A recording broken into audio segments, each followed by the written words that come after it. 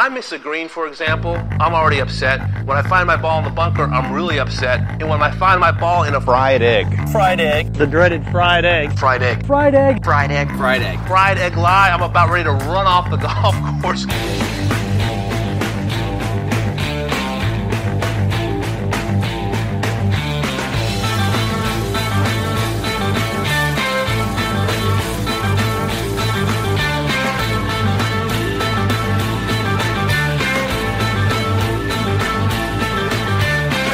Welcome back to another edition of the Fried Egg Golf Podcast. I'm your host, Andy Johnson.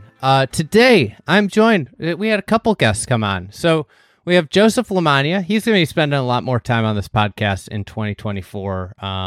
And with this, we want to have more kind of focused conversations around golf. So we had a couple fun topics. We had Kevin Clark from ESPN and Omaha Productions. He is the host of the This Is Football podcast. He came on to do some golf NFL comps with the NFL playoffs here. Kevin's he's a golf nut.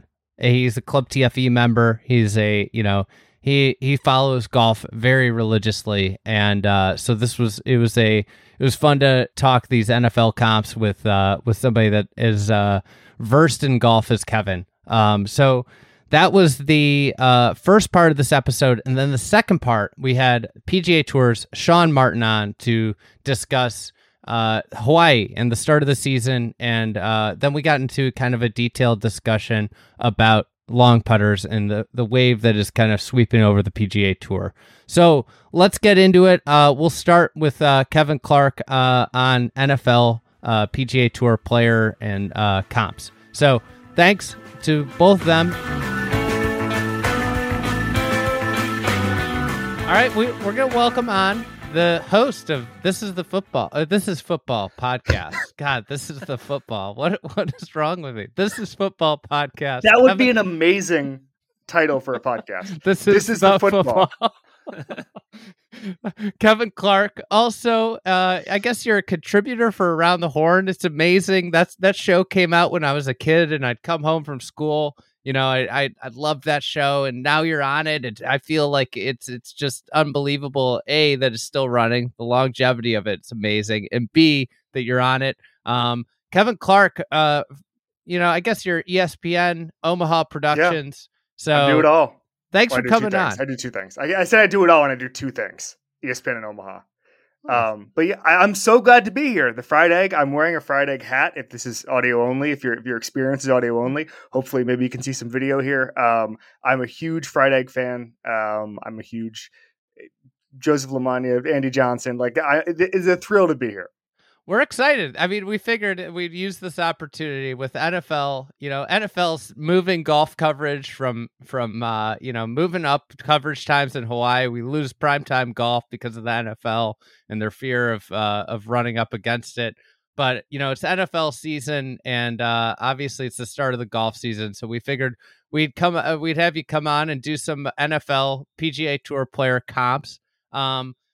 First off, I got to ask, do you think golf should be running away from the NFL? Do you think it's smart for sports to run away from the NFL?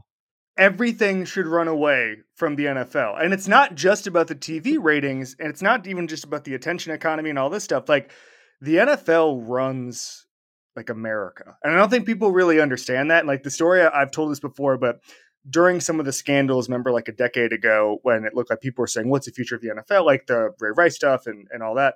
And my editors of the Journal were like, the Wall Street Journal were like, hey, can you do a story? What would happen if like the NFL stopped being the behemoth it was? And so I called around, and people were just like, people in like corporate America were like, this is not possible. Like this can't happen, because if that happens, then the advertising industry collapses, and then Bud Light collapses, and then Ford collapses, and GMC can't sell any trucks. And like, it would actually it would be like the NFL collapse. The NFL is too big to fail.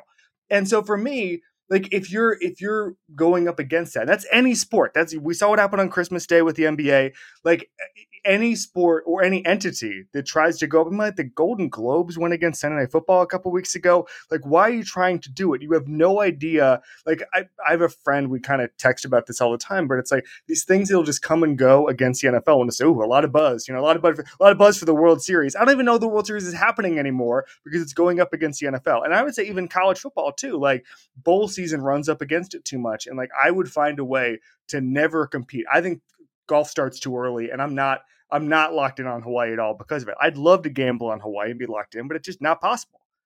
I would say that I somewhat agree, but the NFL expanding, what they're doing, you almost have to, because it's now NFL's Monday, Thursday, some Fridays now, Saturday, Sunday.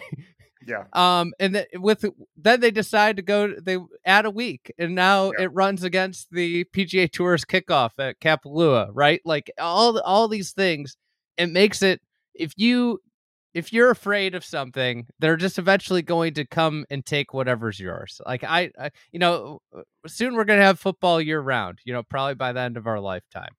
It's a spring. Golf is a spring and summer sport, and I think they can concentrate everything on those couple months and then do something else. Like, I don't hate the fact that the DP World Tour has a couple of marquee events right around now, and you can watch Rory and Tommy and stuff in the morning before football. I don't hate that. Maybe that's the identity they kind of carve out with golf in January and early February. Maybe. What's your relationship with golf? Like, how big of a fan are you for people? You've been on the Shotgun Start. Yeah. You haven't been on the Fried Egg here. You just said you're a Fried Egg fan, so you might be in the boat. Yeah, no, I'm not a golf fan. I'm just really enthusiastic about Club TFE and the culture around it. I don't watch any golf and I'll play golf. No, I came to golf vaguely late in life. I was about 30. It was when I went to the Ringer. Moved to LA, could play it all the time. I actually fell in love with it when I was living in New York City, and that was just impossible. I went to Chelsea Piers a couple times, paid $30 for a bucket of balls. You don't really learn anything, and then you're done. So when I moved to LA, it was one of the things I wanted to do, and I immediately caught the bug. And the bookshelf behind me, I went from like not really, and I went to a couple of tournaments when I was a kid, the Disney tournament, the Tavistock Cup in Orlando. Do you know what that? Great What tournament. That is? Yeah. Where like you'd see Tiger there, and you just watch him warm up. It's the only reason to go is to see Tiger, right? And so I went to that a couple times when I was growing up in Orlando. And then I got so into it, like this bookshelf behind me. I mean, like Pete Dye's memoirs there. Like I am just a full blown sicko. And I think part of it is that you have so much catching up to do when you come to it late in life, and you have so much improvement to do, and you're kind of bad. And I spent my first 5 years being pretty wildly inconsistent in golf. That's everybody's wildly inconsistent, but like I'm a little bit better and more consistent now. But like you're always competing against yourself, and I think that's the cool thing. And no two shots are alike, no two rounds are alike. I'm in an area with a bunch of awesome golf courses, and so I am as obsessed with golf as I've been with anything in my sporting life. If I can ask, Kevin, like when you, let's say Friday of a Honda Classic, like are you clicking through Shot Tracker because you have a little action? Yeah. Are you just hardcore into the majors and you're watching all 4 days nonstop? Like how do you consume professional golf? Real quick, it's the Cognizant right now. So I True. just want to, I don't want to. I slipped up. It's not the Honda anymore. It's the Cognizant. It'll always be the Honda to me, but go ahead. It's a combination of both. It's the only sport I reliably bet on.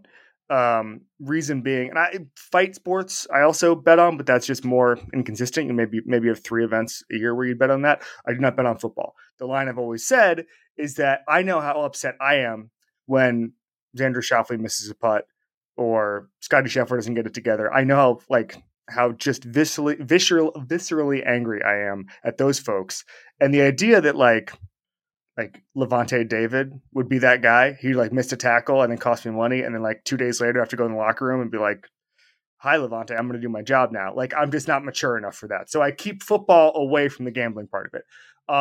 I love different combinations of bets. I love diving into the specifics of it and figuring out what matters. Like, I've always been obsessed going back to when I was at the WSJ with those stories where I kind of learned how to write, like, why do people win and lose? Like, what is it? Because golf is such a cocktail of things where it's like, all right, well, obviously ball striking, approach shots, most important thing, filter by that. But then it's not how much bad putting can you get away with? How bad can you be around the greens? But then there's the mental part of it. What rut are they in? Like I love different golf books, understanding just the mentality of these guys. And so to answer your question, like I sit on ESPN Plus and I watch as much as I can. I actually like the featured groups more than the big old broadcast. Reason being is like when I was watching last week at the Century, where it's like, I just want to understand what this course is. And it's a beautiful course. And you see, and what I actually like is like seeing different shots from if you're on a whole feed, whatever you would call it, and seeing different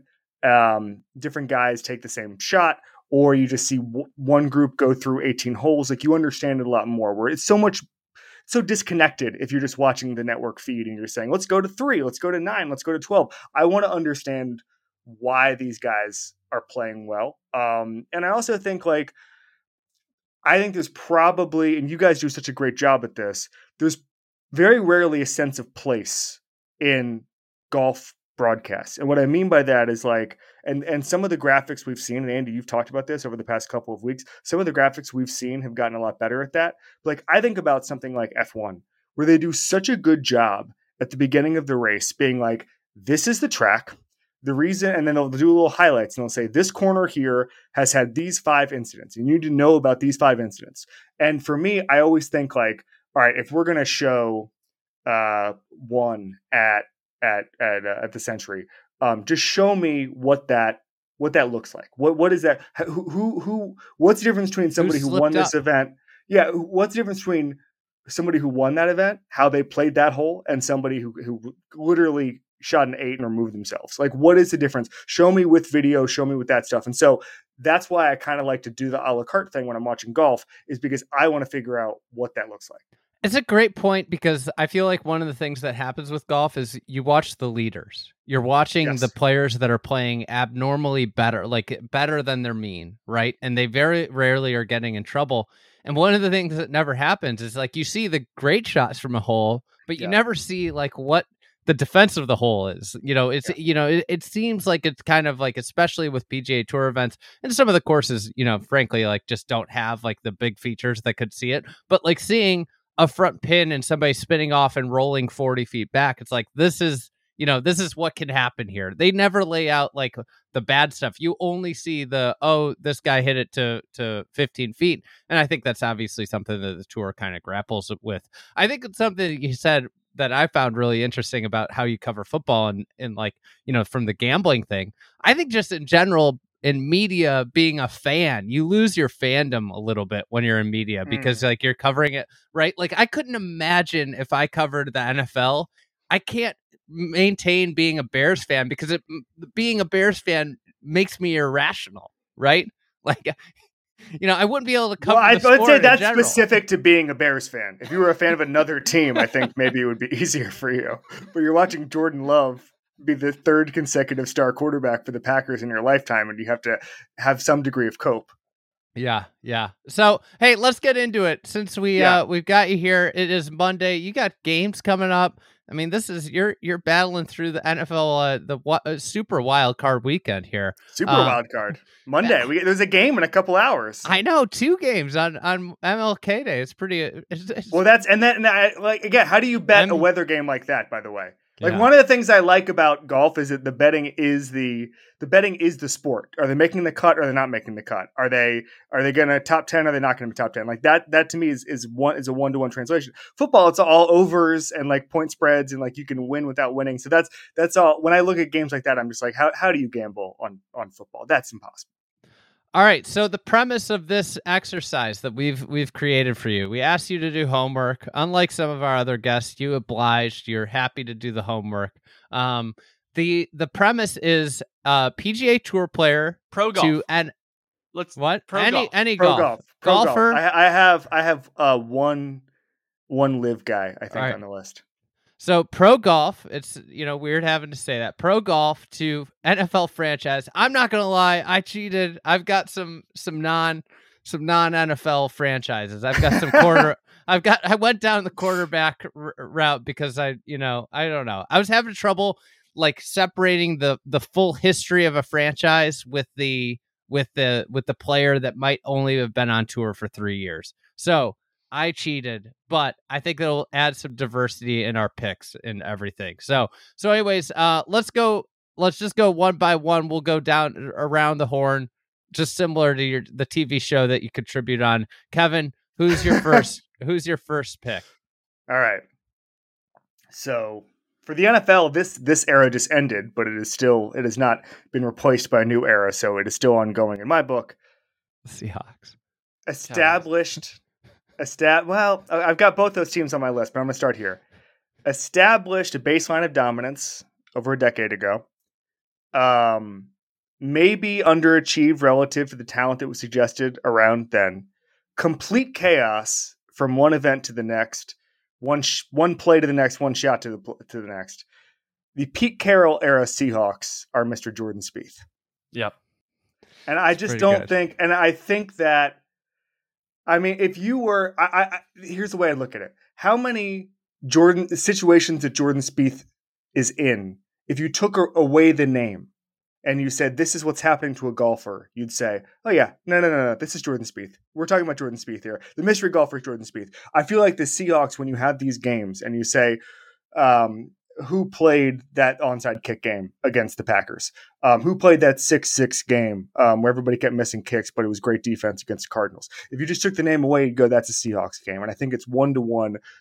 No one has embraced and thrived in chaos more. I think that's the most important thing. Is if the Seahawks thrive in chaos and they like it and they understand that clutch is a real thing. And that you can win, like you saw the video with Pete Carroll where he was like, you can only win the game in the fourth quarter. Can't win it in the first, can't win, which is not even true. Like Andy Reid is obsessed with winning the game at halftime because statistically then you win the game overall. But Pete Carroll wants to win it in the fourth quarter, and I just see a 1-to-1 comparison between those two things.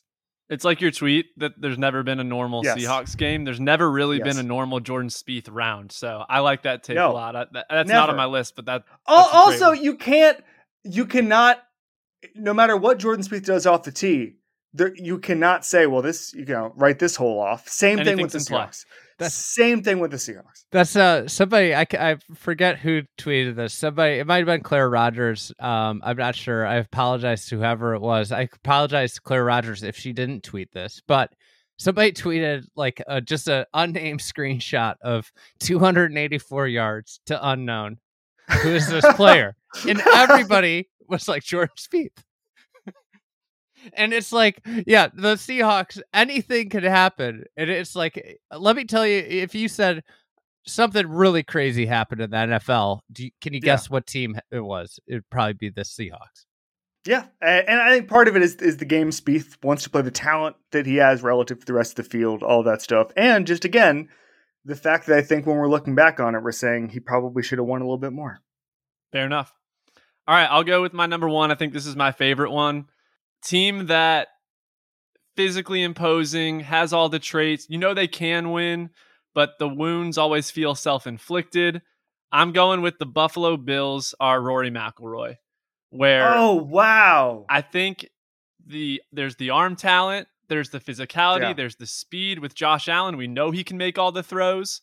But I feel like if Rory just knew when to check it down and when to slide in week 5 instead of go flying through the air, we'd have a little more confidence in him to win a major championship. So I think the Rory-Josh Allen comparison is strong. Andy, Kevin, how do we feel about that? Rory, noted Bills fan also. Yeah. One of the most famous Bills fans in existence. I think you throw that in too. There's no doubt he can win, right? We know that, obviously. But do we actually, if you felt confident about the limiting the self-inflicted wounds, then I think you'd pick him more often. Kevin? Wow. Okay. Couple things. Number one, I actually have made this comparison before. This is just on between the lines. I've made a comparison between Mickelson and Josh Allen. Reason being is that Mickelson has said many times that the object of golf is to do cool things. And that if you can do this wild shot, and if you have the opportunity to do it, you're just going to do it. Right? And it gets him in trouble. And with Josh Allen, it's something I've talked with Josh Allen about before, where I'll be like, all right, the team wants you to change your style of play, be a little more conservative. But he's like, well, okay, but like, not going to change who I am. Like he has the opportunity with his arm talent that you just referenced to do the coolest stuff in the world. You try being boring with that, right? Same thing with Phil. I think Rory is an excellent comp. My Rory comp, I'm sorry to say, is the Dallas Cowboys. Oh, wow. Consistently good. The headline in whatever big event he is, everybody's watching Rory on day one of the majors. Every single person is watching Rory on day one of the majors. Better than he gets. I'd say, listen, by the way, the Cowboys won 12 games for 3 straight years. Like, we cannot, just because they can't. This is I have a different Cowboys one. This is disrespectful. What the hell? They make the playoffs every single year. I mean, so come on. Andy hasn't. I want Andy to get to some of his. I have the Cowboys in here. I have the Cowboys as Xander Schauffele, and I think it's on paper. Get it? Really good regular season team. Bunch of T8s. Bunch of consistency. But you never really believe that he's on the short list to get it done in the same way. I don't really trust Dak in a big playoff game. Like, Xander's been relevant a couple times. He's had a chance to win, but I don't fully believe it. Really good on paper. Well built. Well-rounded. I think it maybe comparing to Rory is a little disrespectful to Rory, but I'm not that far apart from you. I think it depends how long you go. It depends how long you go back. Okay, that's interesting. Go ahead. Basically, the same energy. Same energy. Like, they're gonna lure you in with a few wins. Like, Cantlay will make a run in the FedEx Cup playoffs, and you're like, "Oh, this is the year." Like, look, they're a great fit. He's a great fit. There's no reason why Patrick Cantlay isn't gonna win the Masters or the Open Championship or the U.S. Open. Look, he's good at everything. Look at the Cowboys. Remember at the beginning of the year, the Cowboys, they were like, "This is the greatest defense ever," and then they got absolutely torched by the Packers, like completely torched by the Packers. I picked them to make the Super Bowl. Yes, at the beginning of the season. Well, this is how you can talk yourself into Patrick. You always can talk yourself into Patrick Cantlay in a major, and then it's like, oh, Patrick Cantlay's 15 shots back on Saturday afternoon. And, is any team more of a T12 at a major than the Cowboys? No, they're like T6. They're better than we give them credit for. T12, right? Good. That's the thing. Maybe this is recency bias, but I can't get to T6 after yesterday. So the reason you make the playoffs every year and don't go farther is because, and this is a football only take, it's not a Rory take. You either have talent and no coaching or coaching and no talent. Like, that's the only explanation for getting that far and never progressing beyond it. Having said that, their roster talent is such that they are T6 every single year. T6, no higher, no lower. That's the Cowboys thing. Okay. I think you guys are being disrespectful to the Dallas Cowboys. That's my take. You guys thought I was being disrespectful to Rory. I didn't compare him to like the Cardinals. We just listed the two active, the players, the two most top 10 most weeks in the top 10 in the OWGR without a major active players. It depends on how far you go back. The Cowboys had some of the biggest success on the planet in our lifetimes, Andy. This is why I struggled with the strict franchise. But you ready for my first one here? Go. Yes. All right. Both of these longevity, relevance at the top of the game in my lifetime. Just like lots of highs, very few lows. But, at the end of the day, you look at it and you're like, God, how did they only win one major, one NFL championship?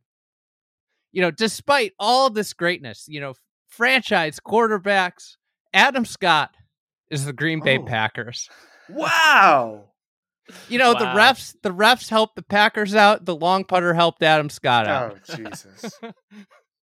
I will say, like it. It is listen, rich 20 years for a from Bears fan. It is rich for a Bears fan to just reduce the Packers to only having won one Super Bowl, despite the fact they're consistently the best team in the division. They're working on they're currently in the playoffs. They're working on their third straight elite quarterback.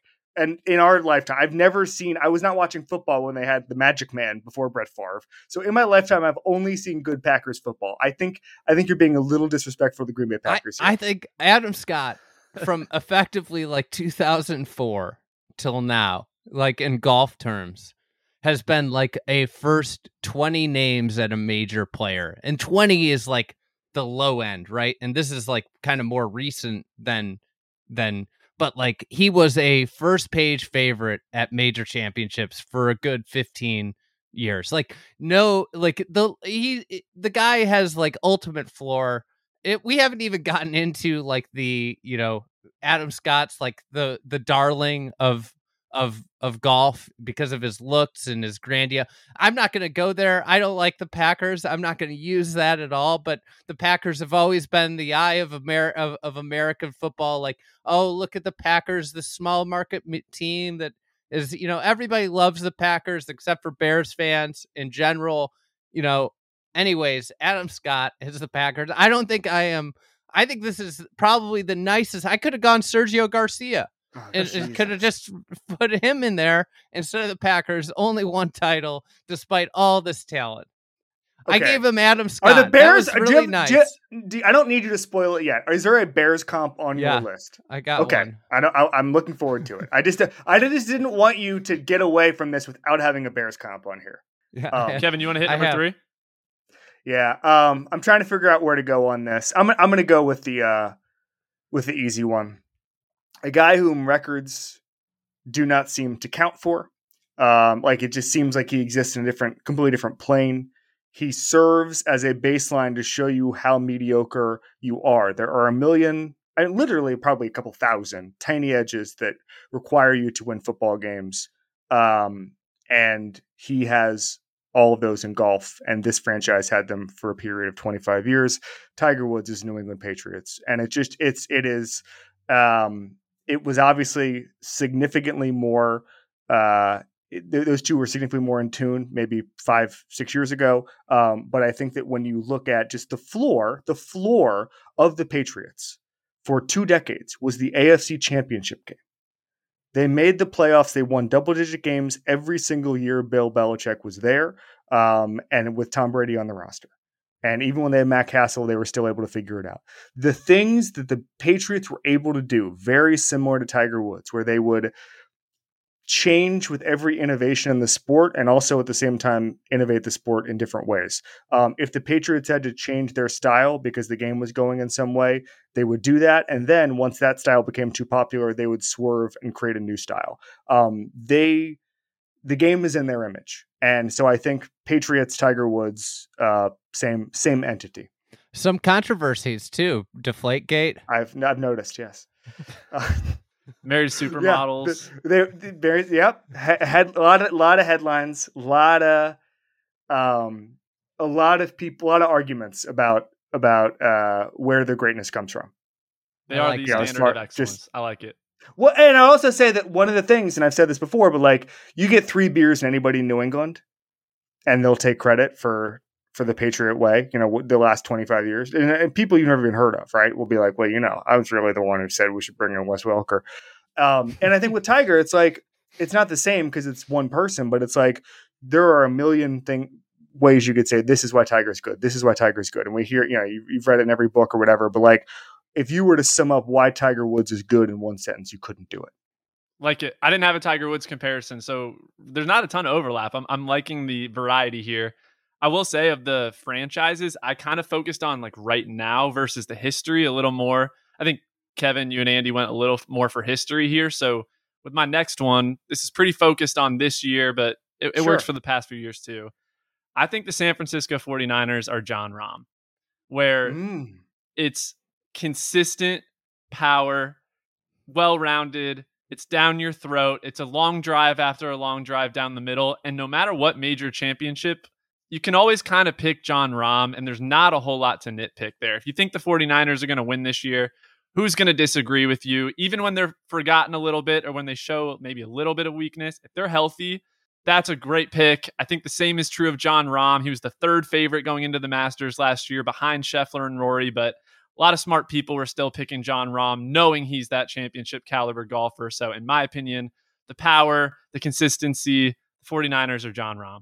So let me get this straight. So you went with the recency. All you want to do is now, but there's no reference. Like the Niners didn't go and join the UFL. Yeah. Just in case you didn't know, they have not joined the merged XFL USFL yet. Fair enough. Yet. Like it's not perfect. The thing too, I think like living out here, the fans, Rom fans are, that 49ers are kind of they're a weird fan base. I gotta say, I think it's got to be something to do with like lifestyle out here, outdoors. Yeah. Like they care if it seems like they care if their team's really good. Everybody's a Niners fan. If their team's not good, then nobody is. I feel like with Rom, he's consistently in it. But like you only hear from Rom fans when they win. Like you don't hear from Rom fans when he's, T21. That's a good one. That's a good thought. I like that, Andy. You're helping me out. I wasn't even going there with the comparison. You're just building on it. That's local knowledge. That's called local knowledge. I mean, I walk around and there's 49er flags everywhere. It's like, what? There's not Legion 13 fans last year, everywhere? You know what? Last year, there weren't a lot of 49er flags. They all came down quick. They got Purdy fever. Yeah. All right. I'm going to now dive into my my players here. This is your favorite Stats Boys favorite player. You talk to one person, they say, "Oh, this guy is so overrated." You talk to, another guy, they're going to say that's the best player on the PGA Tour that nobody talks about. Mm-hmm. Justin Herbert is Cameron Young. They're just eye-popping talent. Drool. Like you look at the advanced statistics, it's like, oh my God, this guy's the future number one. This guy is the future best quarterback in the NFL. People can get irrational about it. It makes some people angry. It makes some people, happy. These are two polarizing people because of the embrace of the stats community. And what I love about it, and curious for your opinion, Kevin, I think the same type of person that tends to think Justin Herbert is good also thinks Cam Young is good. Like, hey, it's not always just about winning. They're showing the traits. Like, I think Justin Herbert is excellent. And the type of person that says, well, but he hasn't done it yet, is the same kind of person that tends to discredit what Cam Young has done so far. So I love the comparison. Who is Justin Herbert's, Cam Young's Tua in this? Like, who's the other guy where it's like the non-stats guys are like, no, this guy's the same age as him and he's going to be better. He's the future number one. I kind of have one of those later. I don't want to spoil it. Okay. Okay. It could be. I'm so excited about your guys' list. I don't want to spoil it for anybody. I can't wait for Andy's We'll save it. We'll save it. I mean, Yeah. All right, we'll save it. All right. So speaking of Tua, can I give my Miami Dolphins comp? Let's go. All right. Different vibes than anybody else. Mike McDaniel, it's just a different dude. Unbelievable, as you said, offensive metrics. Wow. With one flaw that is, we're all waiting around. It's gotten better, but we're all waiting around for it to implode. Miami Dolphins are Victor Hovland. Oh, you went a little different direction. I thought you were about to go. What'd you think I was going to go with? I thought you were going to say a lot of speed. I thought you were going Bryson, and I have that in my notables, a Dolphins Bryson comp. But I like this. Flesh it out. No, I don't. The Bryson thing. I don't. Bryson is one of one, and I don't think the Dolphins are not as obnoxious as Bryson. And Brandon Staley. They're also not. Yes. That's a good one. Good Brandon Staley. If Brandon Staley, like defensive coordinator Brandon Staley. But also the other thing about that is that Brandon Staley, the things he was talking about, he was basically saying he was starting a revolution with the most obvious crap in the world, and so like Brandon Staley was like, oh, I stopped the run without committing people to stop the run. Well, you also had Aaron Donald and Jalen Ramsey, right? So like, what exactly were you doing? And the thing I always think about a lot is I wrote this piece about Bryson a couple of years ago, and I was talking about how he's going to change golf or whatever. And Mark Titus replied to the tweet. He's like, a good buddy. We've golfed before. He's really long off the tee, by the way. But Titus replied and just said, wow, I never thought to hit the piss out of the golf ball until Bryson started doing it. And it's like, oh, okay. Yeah. So that's Brandon Staley for you. Anyway, no, I just think with McDaniel, first of all, like different, like we all remember the, what was the Hovland say? He just drives across the country listening to Joe Rogan and drinking Monster Energy. Again, take music. The name off that. Heavy metal music. Yes, exactly. That's Mike McDaniel vibes. There's a sort of underlying sarcasm in all of it. Different personality from those guys. And then again, everything else seems perfect. Yeah. And I look every week, I look at the the strokes gained stuff, and you look at ball striking, you look at all the things you like, and then you see the little red by around the greens, and you say, what can he get away with? And again, that's gotten better. But again, same thing with the Dolphins. They keep getting better, and we keep wondering what the holes in his game will reveal themselves to be. And so I think frankly, I think, although also, by the way, Mike McDaniel's fashion choices very similar to Victor Hovland, where we don't really know where he's going from one week to the next. He's wearing capri pants. He's The other thing is you watch him at a press conference, right? And you're like, is that guy stoned? Has he been smoking weed? Like both of them have that energy. I was leaving that one unsaid. I was letting the listener kind of connect the dots on that one. I like this. So I have a Victor Hovland one as well, and we went a little different directions only because, as I said, I'm kind of focusing on the current state of the franchise, and I think Victor Hovland's short game improvements they're legitimate to where he is tier 1 contender. I have Victor Hovland as the Baltimore Ravens, and some of my rationale is very analytically driven, smart approach to the sport. The Ravens have always been a smart front office, have always been forward thinking on those kind of things in the same way that Victor Hovland is. And I think with Lamar, some of the issues, and Kevin, you can speak to this better than I can, but maybe some of the pocket presence a couple years ago weren't as sure if he could win. And now like they are one of the favorites, them and the 49ers, same way that I think Victor Hovland coming into 2024, first ballot, top couple names, you can pick him to win. So for me, Victor Hovland's the Baltimore Ravens. Not that dissimilar though, Kevin, from your logic on comparing him to the Dolphins.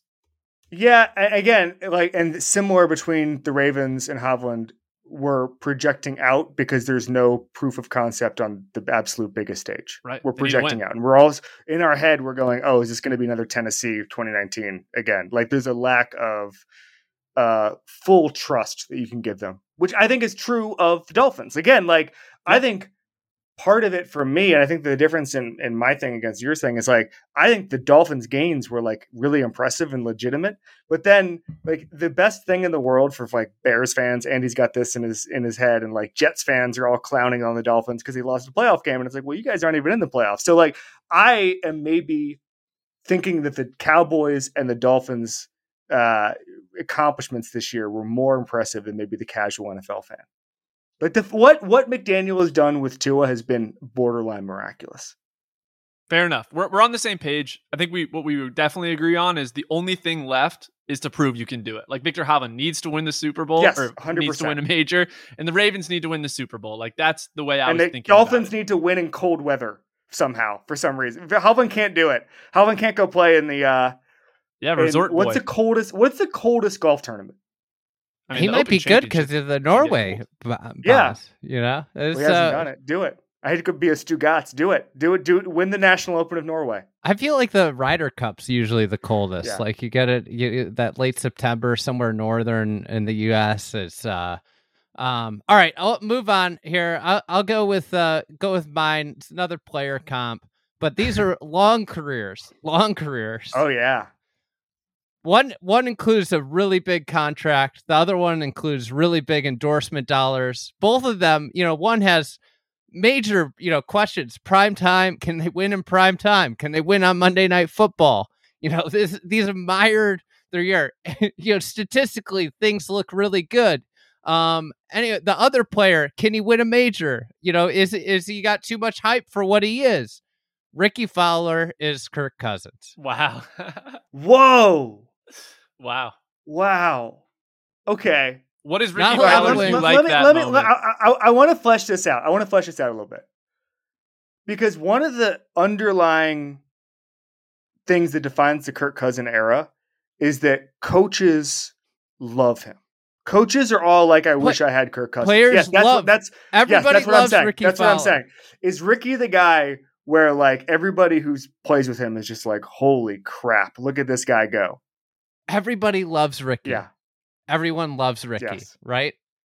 And it's you could talk yourself into Ricky, but at the end of the day, he's probably never going to win a major. He had moments where even this year with Kirk Cousins, you're oh my God, in the beginning of the year, you're this guy's playing at a different level than he's ever played before. But it all, obviously this year it came down because of injury. but it always comes crashing down. Personality wise, so in the wonderful Omaha Productions documentary Quarterback, there's a part there where Cousins has like his little room, and the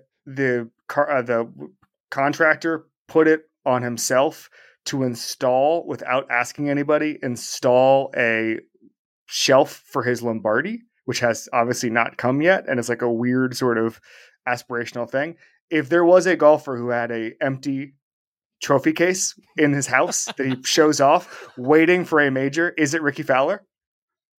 So just like you come in to Jupiter and you say, and you go, oh yeah, this is my nice living room, whatever, and then here's my major trophy case, it's empty. Like, is that Ricky or is that somebody else? I could see Jason Day, or I guess he has a major, but like that could be like Jason Day vibes, right? I'm just scrolling through here. I can't think of anybody else. Like I could see Phil having like that and having spots for like 12 of them and only, only having 6 in there. Like that's like stuff that Phil might do. Do we have a current Phil comp? For player or just for NFL franchise? Anything. Like, I just feel like it's taken so... I mean, there's a player out there. Honestly, Aaron Rodgers replaced him on McAfee. I was going to say, he replaced him on McAfee the other day. Aaron Rodgers is not a crazy comparison. Not a crazy comparison at all. I mean, that's the one. I mean, it has to be Aaron Rodgers, right? Yes. I don't think there's anybody especially close. If Aaron Rodgers next year has like a triumphant return and he's like the MVP of the league, and it's like that would be Aaron Rodgers Kiowa, right? Where he comes back like out of nowhere. It's like everybody's counting me out and I'm back, right? Wow. Yeah, it's perfect. Yeah. All right, so do we each have one left? I do. I got one. Let her rip, Kevin. All right. Winning is a skill. They know how to do it consistently. They had the fundamentals of the game down, and and the reason I think you win major championships is that sort of mentality-wise, we were talking about earlier, how to win when everybody's playing their best. To me, that's the Philadelphia Eagles. To me, that's Brooks Koepka.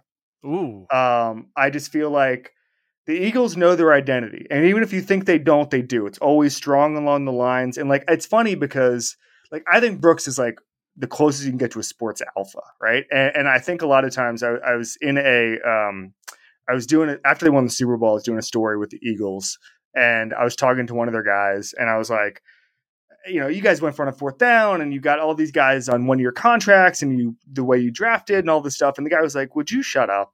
The reason we won the Super Bowl is because we were strong on the offensive and defensive lines. Everything else was a bonus." And I kind of think with Brooks Koepka, like we know why he wins. And I think we have all sorts of different theories about the way he plays and the way he wants to manage his career and injuries and all this stuff. But when he needs to play his best, he does. And I think that's the Philly experience. That's the Brooks Koepka experience. Notwithstanding, I know Joseph wants to do the current Eagles. The Eagles are about to get their ass kicked tonight or next week. We'll figure it out. This episode might go up after they won by 20 points. But like at some point, they're going to get their ass kicked this January. So let's put literal recency bias aside. It's a very similar franchise. I guess on that, so Brooks Koepka, if you think about his majors wins to regular season wins, like he's got an all-time ratio there. Hasn't won a lot of the smaller tournaments. In your mind, is the correct comparison there the Eagles? Because I like the comp, or like I was just thinking the Eli Manning Giants, like. Yeah. What's the right NFL franchise that is really outkicked on just winning Super Bowls versus regular season success? So I understand that, but they've won. I mean, you're going back a little bit on the Giants. The current Giants are not. If the current Giants were a player, they would be on the. They would not have the tour card. They would not currently have their tour card. They would not. They would be a bunch of Monday qualifiers. And so I think. Like they win playoff games. Did you see the stat the other day? Like Nick Foles has more playoff wins than Romo and Dak combined. Like they win playoff games. And to me, like the Super Bowl, it's so hard because I was going through the Super Bowl winners, and it's like I don't think anybody is Mahomes. I don't think anybody is the Chiefs. I think there's an impossible standard in golf. I think maybe 20 years ago you could make the Tiger comp, but then the Tiger is the Patriots, right? And so it's really hard for me. Like Andy, we did this a couple years ago over text, being like, "Who's the Jimmy Walker of quarterbacks?" And I think the answer is maybe Nick Foles. I don't know, but like Super Bowls to majors are not cannot be 1-to-1 because there's 4 majors per year and 1 Super Bowl. And in football, the same teams win the Super Bowl over and over and over again. So for me, you have to use playoff wins and that kind of success as a proxy. And this is a team that makes Super Bowls, that won one with Nick Foles, that gets to NFC title games, divisional round of playoffs, consistent success when you need to have consistent success. I like it. All right, I'll bring it home with my last one. This is not a crowd pleaser. This is looking for enemies in 2 different directions here. So, beautiful. This is our social clip. Turn the TikTok camera on. Yeah. I'm going I'm going a team that is easy to cheer for, legitimately solid. If anyone calls them a fraud, they're wrong. They're legitimately good. Don't believe they're going to win the Super Bowl. Don't believe they're going to win a major. I was a little wrong about this team too. I thought they were going to be a little bit more average this year. They're legitimately good, not a fraud, but don't really believe they're going to get it done at the highest level. I have the Detroit Lions are Tom Kim. And I had some ideas about Tom Kim. I almost put something similar together for Tom. Very good. Has shown I had flashes. Jared Goff and Tom Kim. Can win the Wyndham Championship despite making a big number on the opening 9. If you wanted Augusta, I'd be very surprised. Lack some of the power. The Lions don't have much of a secondary. I'm happy for them. I respect both of what they bring to the table, but that is my comparison. Man, is that unfair, Kevin? What is there a 66? Like 22. I was going to say, is there 21. a season ticket holder who's been watching Tom Kim for 66 years, like the guy last night? Just like a diehard. The Kim heads have been waiting for years for this just emotional release of a Kim win.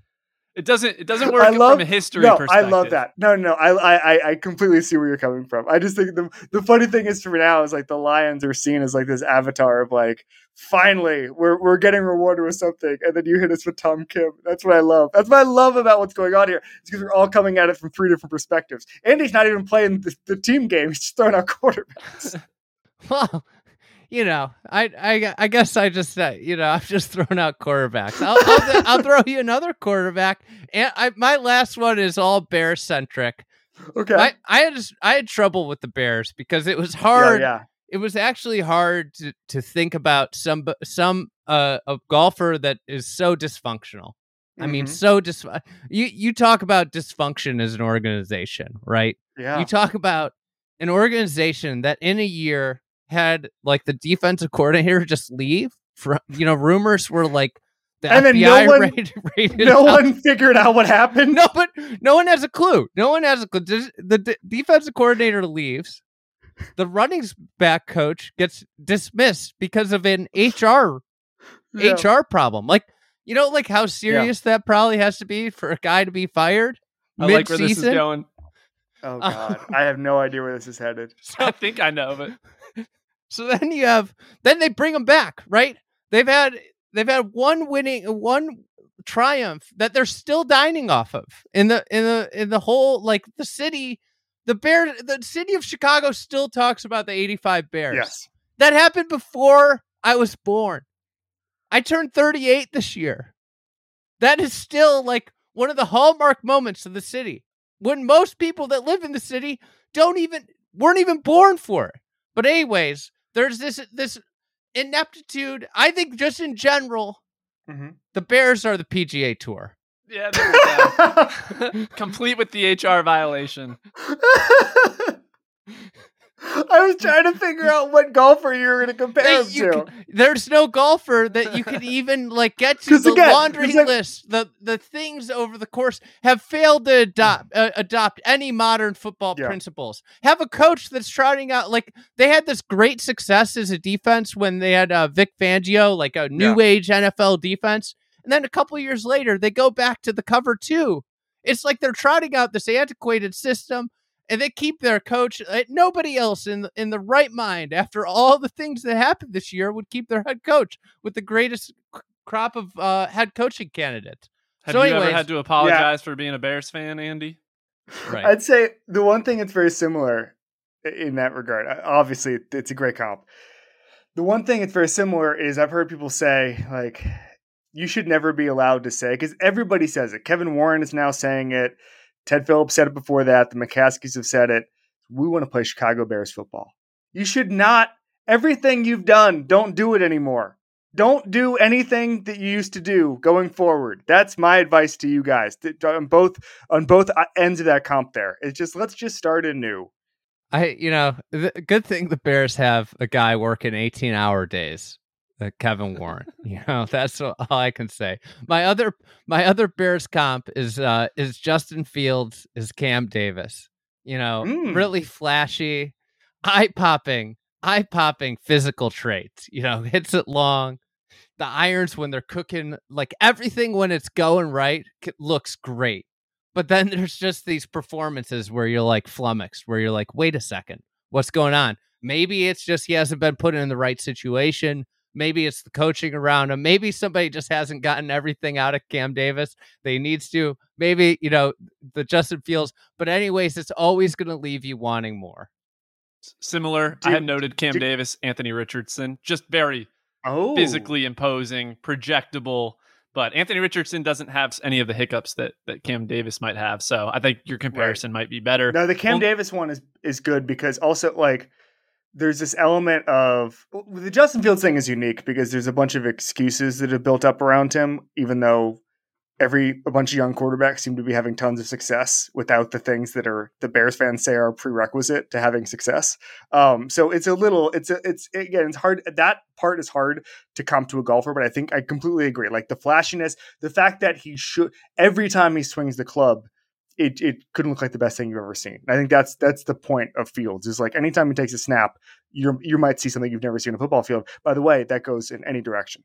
I mean, think about he makes you always see the same plays on the tweets that are like you can't get rid of this guy, build around him. Like it's always the play where he like shrugs off two defensive linemen and makes the throw, and they never show like him just holding onto the ball and getting hit, like and just it's like a clean pocket.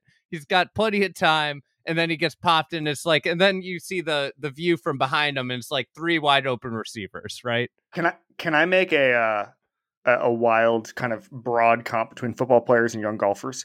Because obviously, I've always thought that. So you've heard this criticism of young golfers. They've come up in the TrackMan era. They're not used to real misses. There's no artistry in it because the drivers are so forgiving and all that stuff.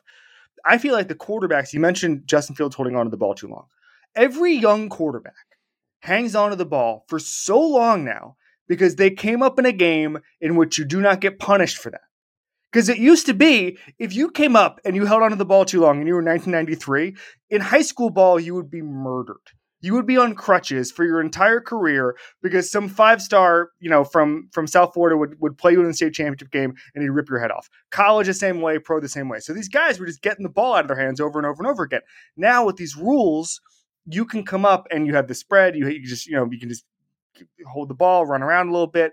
These quarterbacks are coming in now, whether that's Justin Fields, Drake May is another one who holds on the ball forever. Caleb Williams holds on the ball for Caleb, but it's a little bit different. But like these guys are comfortable just being like, yeah, I'll figure that out. I'm going to figure that out and just stand back here for 6 seconds because they're not used to getting the crap knocked out of them. So it's a very similar thing where I think, to quote Michael Irvin, we're losing recipes a little bit.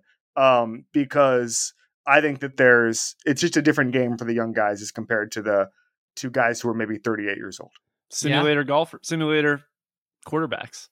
TrackMan golfer. TrackMan era of quarterbacks. This is perfect take to end it with. Kevin, thank you so much for coming on. Everybody should be listening to your show, especially now. It's the PGA Tour playoffs, the NFL playoffs. What is wrong with playoffs? It's just that the Hawaii swing feels like the playoffs. That you get confused a little bit. Well, I mean, honestly, it feels bigger than the FedEx Cup playoffs. Absolutely. So does anything. So does Club Championship down the road. So if the fried egg events. Are we doing? Am I coming to one this year? Yeah, we got a bunch in your neck of the woods. I'm coming. I'm coming. Pick out the ones you want to come to. There's like 3 in New York, so. You St. George, right? St. George. I'll come to that one. You could take the ferry over to Port Jefferson. You're in Brooklyn. You actually don't need. I'm not in Brooklyn anymore. I'm in Westchester. Take the ferry. That's how I got there. We're going. I miss Rolling Green. August, it'll be right in training camp season. Yeah, I'll probably miss it then. But I'll come to another one. I love it. All right. Do you have anything else to plug? This is football. This is football No. podcast. This is football in Omaha. We're flying around the horn, bunch of ESPN stuff. I believe Joe Buck's coming on tomorrow and Kyle Long are coming on tomorrow.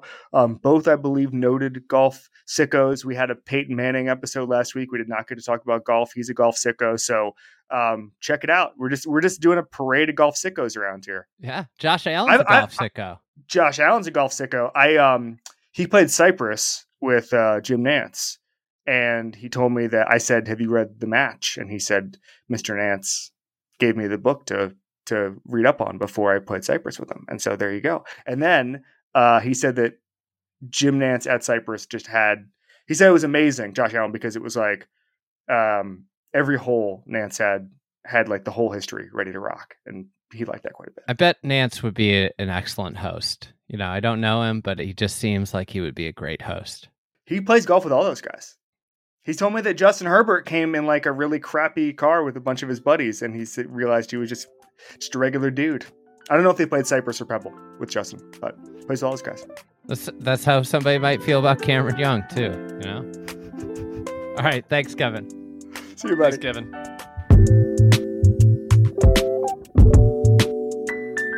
All right, before we get over to Sean Martin, let's talk about AG1. Taking care of your health isn't always easy, but it should at least be simple. That's why, for the last year, I've been drinking AG1 every day, no exceptions. It's just one scoop mixed in water once a day, every day, and it makes me feel focused, energized. I feel better. I'm ready to go. I'm ready to take the day on. That's because each serving of AG1 delivers my daily dose of vitamins, minerals, prebiotics and probiotics, and more. It's a powerful, healthy habit that's also powerfully simple.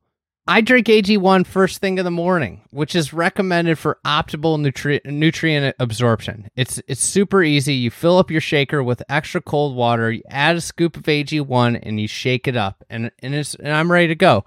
If I'm running short on time, I can mix my AG1 before heading out. I'll grab a travel pack. So like I do this a ton when I'm on the road. I've got travel packs and I bring them with me. I was just in Florida. I didn't skip a beat because I had my AG1 travel packs with me. Each is an individual serving of AG1 that's easy to mix on the go, and it helps ensure that I get my daily nutrients no matter what, no matter where I am, no matter what I'm doing. So if there's one product I had to recommend to elevate your health, it's AG1. That's why I've partnered with them for so long. So if you want to take ownership of your health, start with AG1. Try AG1 and get a free 1-year supply of vitamin D3 plus K2 and 5 free AG1 travel packs with your first purchase exclusively at drinkag1.com/thefriedegg. That's drinkag1.com/thefriedegg. Check it out. All right, Sean Martin from the PGA Tour. I got to ask, Sean, you went over for the Century. You didn't stay for the Sony. Was it tough leaving the Hawaii? Like, isn't that usually a 2-week trip for anybody doing content editorial? How do you leave 1 week in? It's always tough to leave Hawaii, but 3 kids at home, had to get home. I can't be gone for 2 straight weeks. It's hard to start the year with 2 straight weeks on the road as well. Kind of takes you out of the rhythm of getting the year started, getting all your ducks in a row for 2024. Was happy to have Kevin Price over there. That's the week that the Korn Ferry Tour grads, the rookies debut, and there's no one that I think knows those guys better than Kevin Price as well. So for all his hard work, it felt like a fitting reward, and also just he felt like the guy that should definitely be there. Yeah, some of the rookies. But anyways, let's talk about the start of the year. I'd love, we're done with Hawaii. What are some big takeaways that you have from the start? I think 2 good, redemption stories. Chris Kirk, Grayson Murray, both. I think, in a game that we often talk about being a young man's game, and it really is that, Kirk at 38 playing some of the best golf of his life after what he went through. Grayson Murray, these are maybe self-inflicted things for Grayson especially, but at the same time, I think we all like redemption stories. We all like the idea of renewal. It's why this time of year, New Year's resolutions, we all believe in change and think people can change. And I think both those guys proved it. And I think both were really open that they hope to inspire others who might be struggling with the same stuff of not only alcohol use, but anxiety, depression, which I think are things that afflict all of us at times to different degrees. They're universal. So, I like both those stories. I know on social media, they're polarizing. I know some people don't buy it. Some people think that, Grayson should have to, atone for what he's done in the past or do more time, that he can't just have a clean slate. But I like those stories. I think we all think and hope that we can change, and they both proved it. Yeah, I mean, obviously, it's Grayson's a polarizing figure, but I think at the brass tacks of it, he's always been an uber talented player. Anybody, I remember watching him before any of the before you knew really anything about it. I watched him. Oh man, I was thinking about this yesterday, like 7 years ago in Columbus, at a Corn Ferry event. And I was, I came away. I was meaning to dig up some of the writing, but I came away. I mean, this guy's going to be a top 25 player. Hits it long, wedges it well, putts it well. Like, he's got all the requisite skills. It's just been a matter of getting out of your way. And I think that's like one of the, interesting aspects of any professional sport, right? I mean, so much of this is you think about yourself in your 20s, and it's getting the most out of yourself at an age where very few people are actually getting the most out of themselves, right? And I think that's the tricky thing about sports, right? And I think we've seen in recent years with social media, whether however you feel about social media, but I think just the general nature of athletes, they have been forced to be so much more disciplined, and so much like the social media aspect of being a professional athlete it's got to be terrifying, right? Like any misstep anywhere you go in the world can be documented easily with a smartphone. And I'm not trying to be an apologist for Grayson Murray. But what I am saying is that there's never been an era that's harder to be a professional athlete than right now, in terms of your actions and things that you say, things that you feel, being held to the fire. And Grayson, we'll see where this goes from here. We'll see, hopefully for him personally that he can be he can continue to be on the path that he's on with his golf game and personal life. And if he does, I think that like there is like a really good golfer there. Totally. Even look at the body. I mean, if you follow Grayson's career, I mean, the guy just physically who was on the 18th green there is completely different. He's obviously in much better shape. I mean, we touched on the spiritual, the emotional aspects as well, but even just physically, he has to be down, 20, 30 pounds and looks leaner and more muscular. So physically as well, he's seen the benefits. And yeah, like you said, I mean, he's one of those guys that everyone was tweeting yesterday when they weren't talking about the redemption side of it. When he was a kid, his ball sounded different and that sort of stuff, and all that he had done and making a Corn Ferry Tour cut when he was 16 and that kind of stuff. So potentially a very exciting prospect if, like you said, he continues down this path. Yeah. Sean, I mean, I don't think it's unrealistic. He's in the Masters now. Are we going to be talking about him in contention at Augusta? I don't know about that. And I mean, this is maybe an aggressive comp because of what Wyndham did last year, but I think there's some parallel with Wyndham Clark of a guy, again, uber talented, ball sounds different, but really struggled with temper, anger on the golf course. And once he kind of really tackled that and also took some ownership of his game, for him, it also involved, getting rid of all his swing instructors and kind of working on it on his own. But that was a guy who, in his own way, tackled his demons, let's say, and that allowed the physical talent to shine through. I'm not saying that Grayson's going to win a major this year, but similar thing of a guy super talented, had to go through some stuff, some maturing, some emotional control and regulation. And once he did, it allowed the physical talents to come out. I think that finish too is just symbolic of, I mean, PGA Tour, how winning a PGA Tour event, how difficult it is, right? Like Keegan Bradley's done basically everything all day well, all week, and it comes down to 18, and 18 is a ceremonial par 5, right? It's really a long par 4 for these guys, and in order to get it done, it seems simple, but with the wind off the left, hitting that fairway with the dogleg left is just extraordinarily difficult.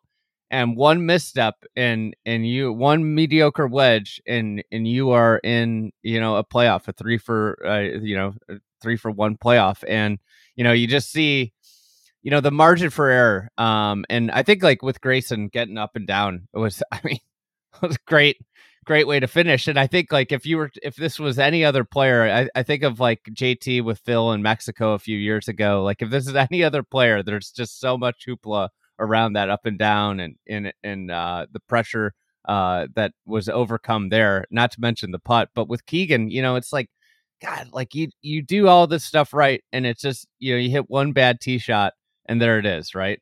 Yeah, I mean, same thing we saw in Europe as well, even with Rory takes a one-shot lead to the last hole, drives in the water, loses to Tommy Fleetwood by one, 2-shot swing. I think closing it out is always hard anytime you're approaching kind of whatever your goal is, whether it's making the cut or winning a tournament. They always say, if you're trying to make the cut, don't make that your goal because you'll play towards that goal. Sort of oversimplified, shoot for the moon, you'll get the stars maybe. But I think too, it's some credit to Tom Doak and the work he's done there at that golf course. You can speak about this much more intelligently than I can, but 18, like a lot of the holes there, really flat in front, easy to run it up. So even if guys did not hit that rope hook and ran it through the fairway, you still had a fairly easier shot for your second one because you could just hit a long iron fairway wood out of the rough and have a chance to run it up on the green. But you're not doing that anymore because really the right half of that green is pretty dead. And it makes that shot so much harder because just the scooter, the stinger out of the rough that was available before the renovations really isn't there anymore.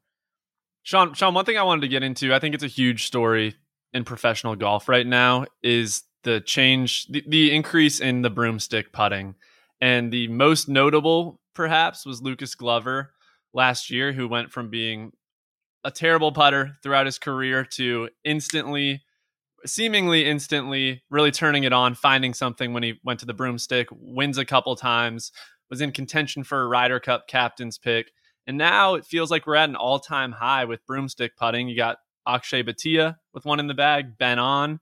There's others in the field too. So curious, you wrote a piece on this. Yeah, Zalatoris is a good example. I think Aaron Wise went to it and was starting to see a little bit of success. Yeah, he was using Casey Martin's old one, but yeah. Curious, you wrote a little bit about this. What do you think is driving that change? Are people just putting their egos aside and trying it out? Are we at an all-time high in broomstick putting? You think more guys are going to throw it in the bag? Where do you stand on all of this? I think we are. Before Lucas winning back-to-back last year, I think Si Woo had to be the most recent player. Or sorry, then you had Lucas last year. Then you had Si Woo winning last year's Sony Open with the broomstick. And before that, I think it was Adam Scott at the Genesis in 2020. And I was trying to think of a player, the last player not named Adam Scott to win with a broomstick. And I think you're looking at like Tim Clark and Carl Pedersen many years ago. So you don't see it very much, but the Century, you had a broomstick in each of the last two groups with Ben On and Akshay Bhatia. The Sony, two of the three guys in the last group on Saturday had it with Carl Yuan and Ben On again. Akshay is only 21. Will Zalatoris is still in his 20s. And I think that's a big part of it is there's strength in numbers a little bit. You never want to be the first guy to roll out with one. It's definitely still kind of looked at. In my piece, I made the comparison to kind of the granny shot for free throws in basketball. I like that. Malcolm Gladwell made that comp in one of his podcasts about, Will Chamberlain one season switched the granny shot, his, firing it from underhand between your legs, and his free throw percentage went up like 10%, and he just ditched it a year later because he didn't like the way it looked. And Shaq was like, I'd rather miss all my free throws than shoot it granny style. And I think the broomstick kind of is a comp to let's call it the granny shot. No offense to all the grandmas out there listening. But I think for Lucas, when you're that age, you've been dealing with the yips for 10 years. It's easier to make that switch. You're in your 40s. Guys probably expect you to do it. But even him, it took him 10 years of the yips before he went to the broomstick. And he admitted that being stubborn was a big part of it. I think the bigger thing is the guys like Akshay and Zalatoris doing it. Like that takes, swallowing something. As Ben On said, when I asked him about it, I asked why more guys are using it. And he goes, I think they're losing their egos. And because he said to use it, you have to admit I'm not a good putter. And there is no really hope for me with the regular size, the regular length putter. So I think once you see a couple more guys using it, you're like, you know what, I can try it too. It's always hard to be the first guy. But now that there's like 6 or 7 on tour and some of them are having success, I think you'll see more guys potentially follow. Yeah, I mean, it's you see guys in other sports do, and we see it in professional golf. We see people undergo, transformations to gain speed. They look at what's happened with like the speed sticks and the speed training on tour. Forever, it was taboo. Oh, you can't try and gain speed. You're going to hurt your fundamentals. Your swing is going to change, and it's impossible and stupid to chase speed, right? And that changed, right?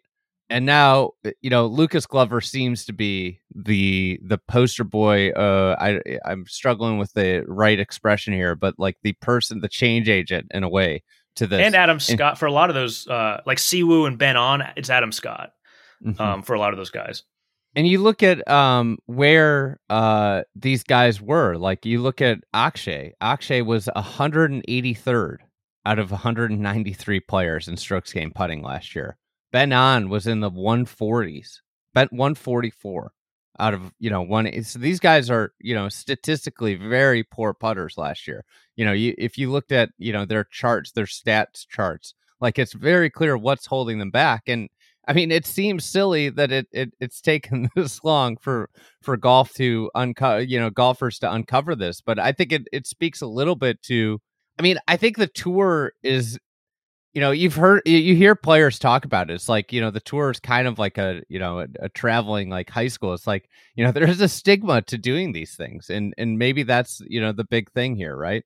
The fact that it took Lucas 10 years before he switched is like just mind boggling that someone didn't force him to use one. I mean, I could understand a year or two, but 10 years where it's literally the one thing holding you back and it took him that long, I think just shows how hard that change is to make. And Akshay talked to Lucas before he made the change, and I thought he gave him a really good piece of advice. He said, don't worry, all those people who are judging you also want to be you, basically. And that Akshay said that kind of gave him some of the strength to kind of go forward with that, which, yeah, talking back about social media, you make a change with the broomstick, that on Twitter, people are going to call you a cheater. They're going to zoom into photos and accuse you of anchoring. They're going to, it's just a weakness. It's another thing for people on social media to pick on, as well as, potentially even your fellow players. So there is a lot to changing to the broomstick. With one of those players that we mentioned, Ben On, I wanted to get into a little bit. I think that's a really interesting player to watch. So I'd be curious for your perspective on him, Sean. I know that you tweeted about him winning the USAM. What was it, 15 years ago now, which feels Chambers crazy. Bay. No, Southern Hills. Oh, shit. Wasn't he in the mix at Chambers Bay? He was a semifinalist the next year at Chambers Bay. But yeah, I think one thing to watch with Ben On in particular, he's always been an elite ball striker, really good driver of the golf ball, and really good wedge player, awful putter. And when you're hitting a lot of good wedges and not converting those putts, your scoring can change a lot when you get much better at the putting. It's almost like Cam Smith, where he's a really good wedge player, really good putter. And when he added a little bit of speed, a little distance, he started giving himself more wedges. And the way that wedge and putting interacts, you can start winning. So I think Ben On's somebody to watch, maybe for President's Cup this year, outside shot at the Olympics. I think he's somebody to watch. Sean, what's your perspective on Ben On? Where do you see him in the game of golf? Could he get to be a top 15, 20 player? Like, where do you view him? He's now finished in the top 10, both starts so far this year with the better putting in Hawaii. I think he's got four top five finishes in his last 7 starts on the PGA Tour. He's really starting to get it going. What's your opinion of him? Another guy also, he picked up 20 yards. And a lot of that's the work with Sean Foley. Another Sean Foley reclamation project that we've had a lot of lately with, Michael Kim as well. And Ben always kind of played with an open club face and a little bit of a cupped wrist at the top, and kind of got into a much stronger position with the bowed left wrist and a stronger club face. And I think we saw that really with the 2-iron he hit into 18 that really gave him a chance to win it outright, where he had about a 20-footer for eagle. Yeah, sick. So the long putters definitely help, but you really can't discount the extra 20 yards as well. And the work with Sean, going back to the Korn Ferry Tour as well, I think guys sometimes benefit from that because they realize how much they actually love the game, because you have to kind of fight through it. Like if you only love golf for life on the PGA Tour and that gets taken away from you, you better learn to, kind of love golf for what it is, because there's a drastic difference between lifestyles there, and you've got to return to the grind a little bit. And so I think, better putting Ben On with 20 extra yards. I think you can see some of maybe that promise that came out when he was an amateur. He's the youngest player ever to win the USAM. He was 17, turned pro after a year at Cal. He's won the BMW PGA over in Europe. So he's won big titles. He's played in one President's Cup. So, we're super optimistic early in the year. It's back-to-back top fives, but I definitely think Olympics are big for him with his parents both being Olympians in table tennis. And I could see, top 20. I think President's Cup, definitely. I think especially strong ball strikers are important for that team. And I think that he's definitely in the mix there. And just one other note on that before you go ahead, Andy, but he led the PGA Tour in strokes gained around the green in the 2018-19 season. He has a good short game. Like, he doesn't have a lot of holes in his game. The putting was really holding him back. And now with the broomstick, it's kind of turned around. I think he's absolutely a player you got to watch. Go ahead, Andy. Led the field in driving distance at the Sony. The thing too, we've talked about all this stuff. He's only 32. I mean, he feels like he has been out there forever. But it speaks to the youth, what you said, 1 year at Cal, youngest USAM champion ever. It's, he's only 32 years old. Like, this is, you could make an argument he's entering, the five best years of his career right now. I mean, I would be fascinated.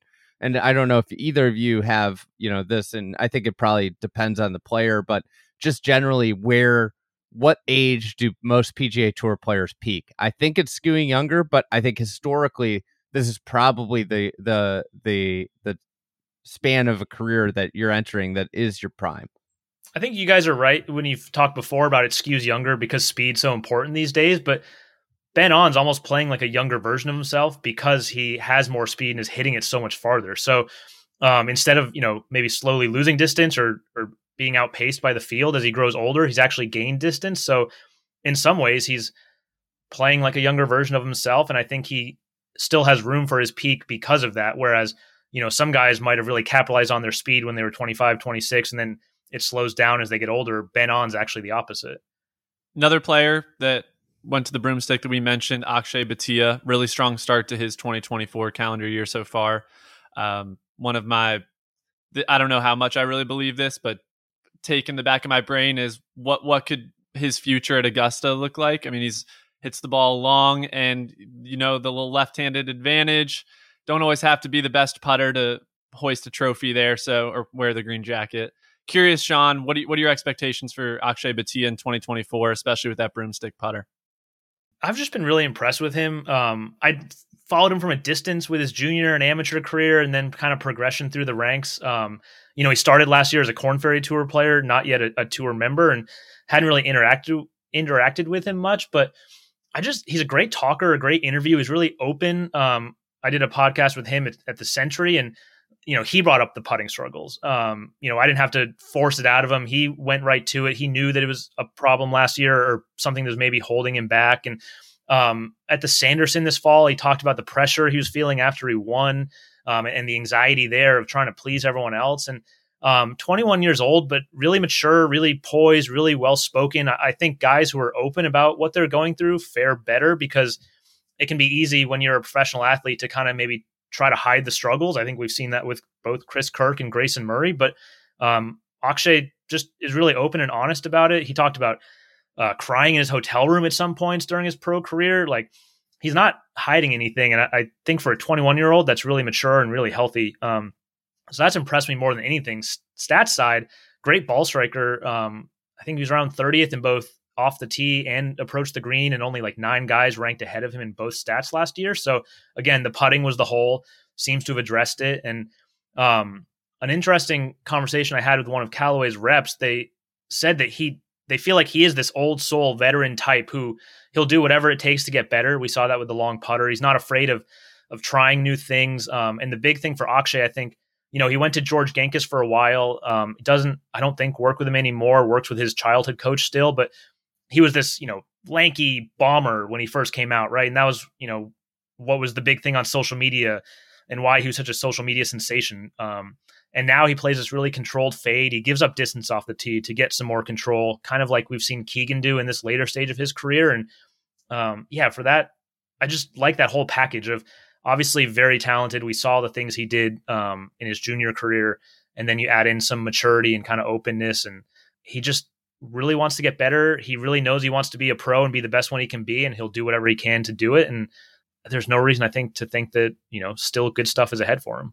I think maybe my favorite thing about Batia is just the journey. And I think you could look, I think I was thinking back, like, I didn't think turning pro right out of high school was the smartest move for him. And he took his lumps. And I always appreciate, and I think almost every PGA Tour player, like every star player, goes through a period where they have some, I guess, like, they don't succeed. And I think having that right out of the gate, it's such a learning experience. And for him to overcome that, like, we've seen struggles early, just, kind of cripple players. And, it's like, oh, I can't believe this guy never made it. Obviously your mind always goes to like Ty Tryon. But with Batia, he had those struggles. He was a punching bag. People were saying, like, why did he do this? And to be able to pull himself out of that, and now, where he is, like, he's a bona fide player on the PGA Tour, and he's 21 years old. Most of the guys that are his peers are still in college. If you look at a lot of the superstars of the PGA Tour, like, Victor Hovland was turning pro at 21, right? And he's younger, on the younger side. Jon Rahm turned pro when he was 23. Ludwig Aubert, who everybody's, obviously the new hot thing, he's 23 years old.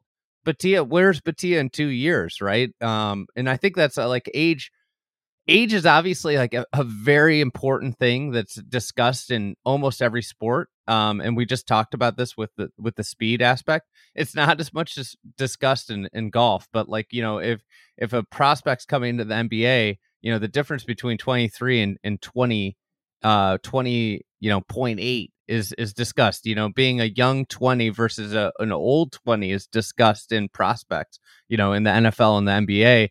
Here's Batia. He's making his way. He's going to be in a lot of majors this year, and he's only 21, right? That is a very big deal here with him. Just to be clear, age should be discussed. Like, there is statistical evidence to players getting better as they age and hit their prime. So it's not just an abstract concept. There is data to support that there's a relationship between age and performance on the PGA Tour. So it should be a part of the conversation. One question I wanted to ask you, Sean, and we've been talking about swallowing your pride a little bit and picking up the broomstick. Big part of golf, humility, right? Like, accepting that you're not going to hit every shot perfectly. You've talked about it with Scotty Scheffler. Do you think that the presence and the adoption of statistics makes it easier for these guys to say, you know what, I am a bad putter. Everyone can see strokes gained putting. I've been bad there for 5 years. It's the stat a lot of people look at on the PGA Tour site or wherever they're getting it. Do you think that the popularity of statistics has led to, for example, swallowing your pride and grabbing the broomstick putter? I think it can. I was actually having a really interesting conversation a few weeks ago with someone, though. We were talking about also the downward spiral of you look at your stats and everyone can see them. And so, for example, there's a fair amount of guys on tour who we would consider great ball strikers who struggle with strokes gained putting. And how much does that almost become a self-fulfilling prophecy of, now we have this very accurate putting measurement. Before, the stats didn't really tell the whole story. Your, putts per green in regulation was more impacted by how close you hit it. Total putts. Yeah. I missed all 18 greens, chipped it to a foot at 18 putts. I'm, what a great putter. Right. They still don't tell the whole story, to be clear, but go ahead. Sure. They tell a much better story. There we go. And I think they can become a self-fulfilling prophecy also, especially because, the easiest thing to do is go on the website and look at the stats and then ask players questions around them. And I think we saw it a little bit maybe with Scotty last season of you could see how just maybe aggravating it got of just constantly being asked about the putting. But stats are a big part of every sport and everyone's going to ask about them. And so I think it can go either way, right? It can lead to improvement, but it can also lead to maybe this like downward spiral where just everyone's harping on your putting on social media and interviews and et cetera. And it can just make matters worse. So I don't know the answer to that. I think it definitely helps because the stats are much more accurate than what you had, but it can also hurt maybe because the stats are much more accurate than what we ever had. I think also in general, it's just the relationship between good ball striker, poor putter is an expectation thing, right? Like no matter what stats say, no matter what, everybody knows like whatever it was the 8-footers like under 50% make, right? I think that's still the case, right? It's like Maybe 7 feet 10 inches is the 50-50 point. Yeah. So, you can know this, but you feel like you expect to make that putt, right? Regardless. And, expectations are the hardest thing with good putter, like with good putting. If you hit it close all day and miss 8-footers all day, even though it's a 50-50 prop, you feel like you are giving shots up. And I always have thought that's one of the hardest aspects of being a great ball striker is that you give yourself more below make miss percentage putts than anybody else for birdie, and you're setting yourself up to be disappointed more often. Does that make sense? Totally. You're just missing more putts.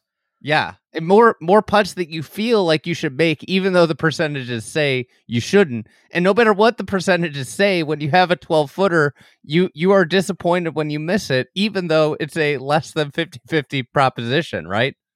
Totally. There also probably is, and this gets really complicated, but there probably is a little too, when you're Scotty Scheffler, your typical 7-footer is probably more difficult than a lot of the 7-footers a lot of other people are hitting, because that's where you're leaving your shot from 180 yards often. And versus if you chip and it rolls past the hole, then you leave yourself an uphill 7-footer, that's going to be an easier putt. So I do think there's probably something to the better ball strikers having more difficult 7-footers on average. It's not always true, but there also could be a little something to that. It's pretty hard to get specific numbers there, but I do think that can be happening a little bit.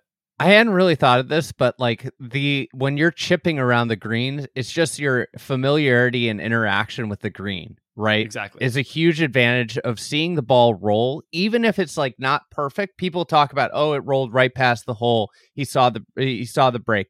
Even if it's not perfect, having a shot that you hit around a hole location is such an advantage to see the ball roll. Like people, he's going to get a good teach from this putt. You can get good teaches all around the green, right? Like a player off angle from you see the ball just kind of like you learn from every putt that you watch on a green. And I think that is like all 8-footers are not made equal. And if you hit an 8-foot, like what you said with Scheffler, hitting a shot from 180 yards to 8 feet is not the same as hitting a chip to 8 feet from around the green. You are way more educated and you have a way better understanding of the whole location and the way it interacts with the green. Also, if you chip it to 7 feet, there's a good chance you're putting last among your group, possibly. Another angle for teach. And ShotLink does treat all 7-footers the same. It just says that, you know what, there was a 50% make probability on this 7-footer, so that's what we're going to assign it. It doesn't take into it does some slight course correction for like how the field is putting. So, but it doesn't account for like this was downhill, this was uphill, this had 2 feet of break, this had no break. So it just kind of hopes that over the course of a season that will all kind of average out. But if you are facing more difficult 7-footers, then yeah, it'll penalize you. I got a question for you guys. Both statistics, big statistics people. I'd say on the spectrum in of different statistics, ways. Yeah, you guys are both very much further away from center than I am, and maybe I'm wrong. We're extremists. Yeah, I would say that you're both on the extreme side. What's the next? I would keep waiting because like you just illuminated exactly what I hate about strokes gained is that it treats everything the same, and it's a game. Golf is a game of like micro details, and that's why I don't like stats. Is like if I have a heater lie in the rough and it's downwind and I have just a nuclear flyer, that is not the same shot as if I have like a lie that is very predictable in the rough into the wind. Like that, those are drastically different shots, and in strokes gained it's unable to, so like where is the frontier going that we get to the next level data like baseball got to? I feel like we've been stuck at this remedial stage of data for the last basically 10 years. Joseph, give us all your secrets. I was going to say, yeah, I mean, I get this question a lot. It's kind of my wheelhouse, Andy. I think the general answer I'd give is I think the next evolution in public discourse is understanding a lot of the shortcomings of strokes gained. I will say for a fact, I think we're over reliant on strokes gained and people are blind to its weaknesses, and that it should be viewed within the context of other statistics. And it is not gospel. Hold on. It's not blackjack. Well, there's a balance there. Like, stats are really useful, and I don't want to dismiss strokes gained, but I think in general, there's absolutely an over-reliance on strokes gained. Tons of examples, right? Your strokes gained around the green is dependent on you missing greens, right? If you hit every green, you never chip, it's going to be 0. Like, there's a lot of stuff you can nitpick about it. So I think you could make some better adjustments. You could apply a little bit of a better make percentage to some of these statistics, like, a 7-footer that's downhill and breaking a bunch. You could give it a different expected value. But I really think the key is to understand the shortcomings of strokes gained and use it within the context of other stats. Those have their shortcomings too. I don't like proximity. That's a pretty bad statistic. It's like maybe my least favorite stat. But viewing them all together versus just looking at a number like strokes gained putting and thinking it explains the whole story, because it absolutely does not. I do think the next iteration of ShotLink will get more into, parsing out the differences in 7-footers and assigning proper value to those. And part of that is because of the cameras around the greens that, you may see when you're at an event. There are kind of 4 like black towers around the greens. And the cool thing with those, they also measure like descent angle and rollout, kind of like we have now with tee shots. Like when you go on tracker, there's a small little X where the ball landed and then rolled out to. And I think, again, this is one that there will be a lot of variability, but I think it would be fun to be able to see like, hey, on 17 at Wailea for the field, who has the highest and lowest average descent angle, whose balls roll out the most, and at least give some idea of players from different yardages, their trajectories. Obviously, you're going to alter it a lot with wind and things like that. But I think over time, with enough of a sample size, even just getting shots from a fairway, it'll help us tell, who has the highest, whose balls are landing at the, highest angle of descent or rolling out the least, and give us some idea into the trajectory that players are hitting into the greens, which I think is a huge part of, even with added distance, right? You're hitting shorter clubs, which allow you to hit higher shots that stop more quickly and access more pins. And I think that that's somewhere that the cameras around the greens could help us look into. But I think also there has to be a lot of caveats around those, because you have to use it properly, because I think it could be used improperly if you just take kind of averages from, a couple events. You got to be really careful when you start getting into what is the true make probability of this 7-footer on this hole. You can get some funky numbers if you don't build that responsibly. So yes, there's a significant trade-off between specificity and sample size. It feels like we need a golf ball that has golf balls that have like chips in them that tell you all the data, right? Because it's like, yeah. Then all of a sudden you could be able to look at like the exact because I think about it, I watch ShotLink people. It's like, is this putt really 8 feet 10 inches, right? Like, where did the ball land in the fairway, right? That it's a volunteer. Like, no more. No, that's what I was going to say. This year, it's now a PGA Tour employee on each hole for ShotLink, and a new system that's more accurate as well. So I think that's a big improvement there. Tour employee, straight from the source. This is big. This is big news. All Any right, other breaking Sean. News about technologies that have come to the PGA Tour this year, Sean? I'm ignorant, but I did see a press release. Arcos is now, you can now use it in a tour event. I don't know how many players will, but I don't know. And I honestly I've never used it myself, but I'm curious what data capabilities may be there. And also, you think a player's going to use Arcos? I don't know. We'll see. But honestly, I do wish we had access to like a Wardo Molinari's spreadsheet, because I think the biggest thing that's lacking in the data is you don't know a player's target, right? He might have aimed 40 feet left of the flag, pushed it to 5 feet. Great shot. And obviously knowing your misses is a humongous part of golf, knowing your tendencies. But I do wish somehow we could have some sort of target and intent information. You know what the tour could do when they raise all that private equity cash and all that PIF cash? They could buy out Dodo Molinari's business or Hunter Stewart's business. I might. It's not a bad idea. I might put it on the list. I'll float that one. Yeah. They're gonna have to spend a lot of cash. So, all All right, Sean, we appreciate you coming on, chatting about your time in Hawaii and the start to the year. People can find you wrote a great article about the long putter that's on PGAtour.com. And if you got anything, do you have anything else to plug? Not right now. No, I'll make sure to tag you in some tweets if I need you to boost anything, but nothing right now. Just recovering back to the mainland, planning out our 2024. Should be a good year. All right, Sean, thanks so much for your time. Thanks for hopping on, Sean. Thanks, guys.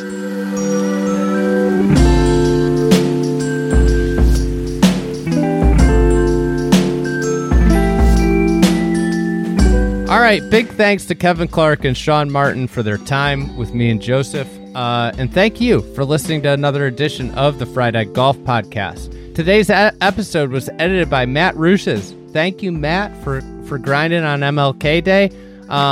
And a quick reminder, we've got Fried Egg events that are live, and I'm really excited about a bunch of them. I saw that Lake Merced just won Best Transformation from Golf Digest. So we have an event on in early March out there, an awesome chance to see the kind of Alistair McKenzie restoration. They couldn't get everything back that was undertaken by Gil Hance.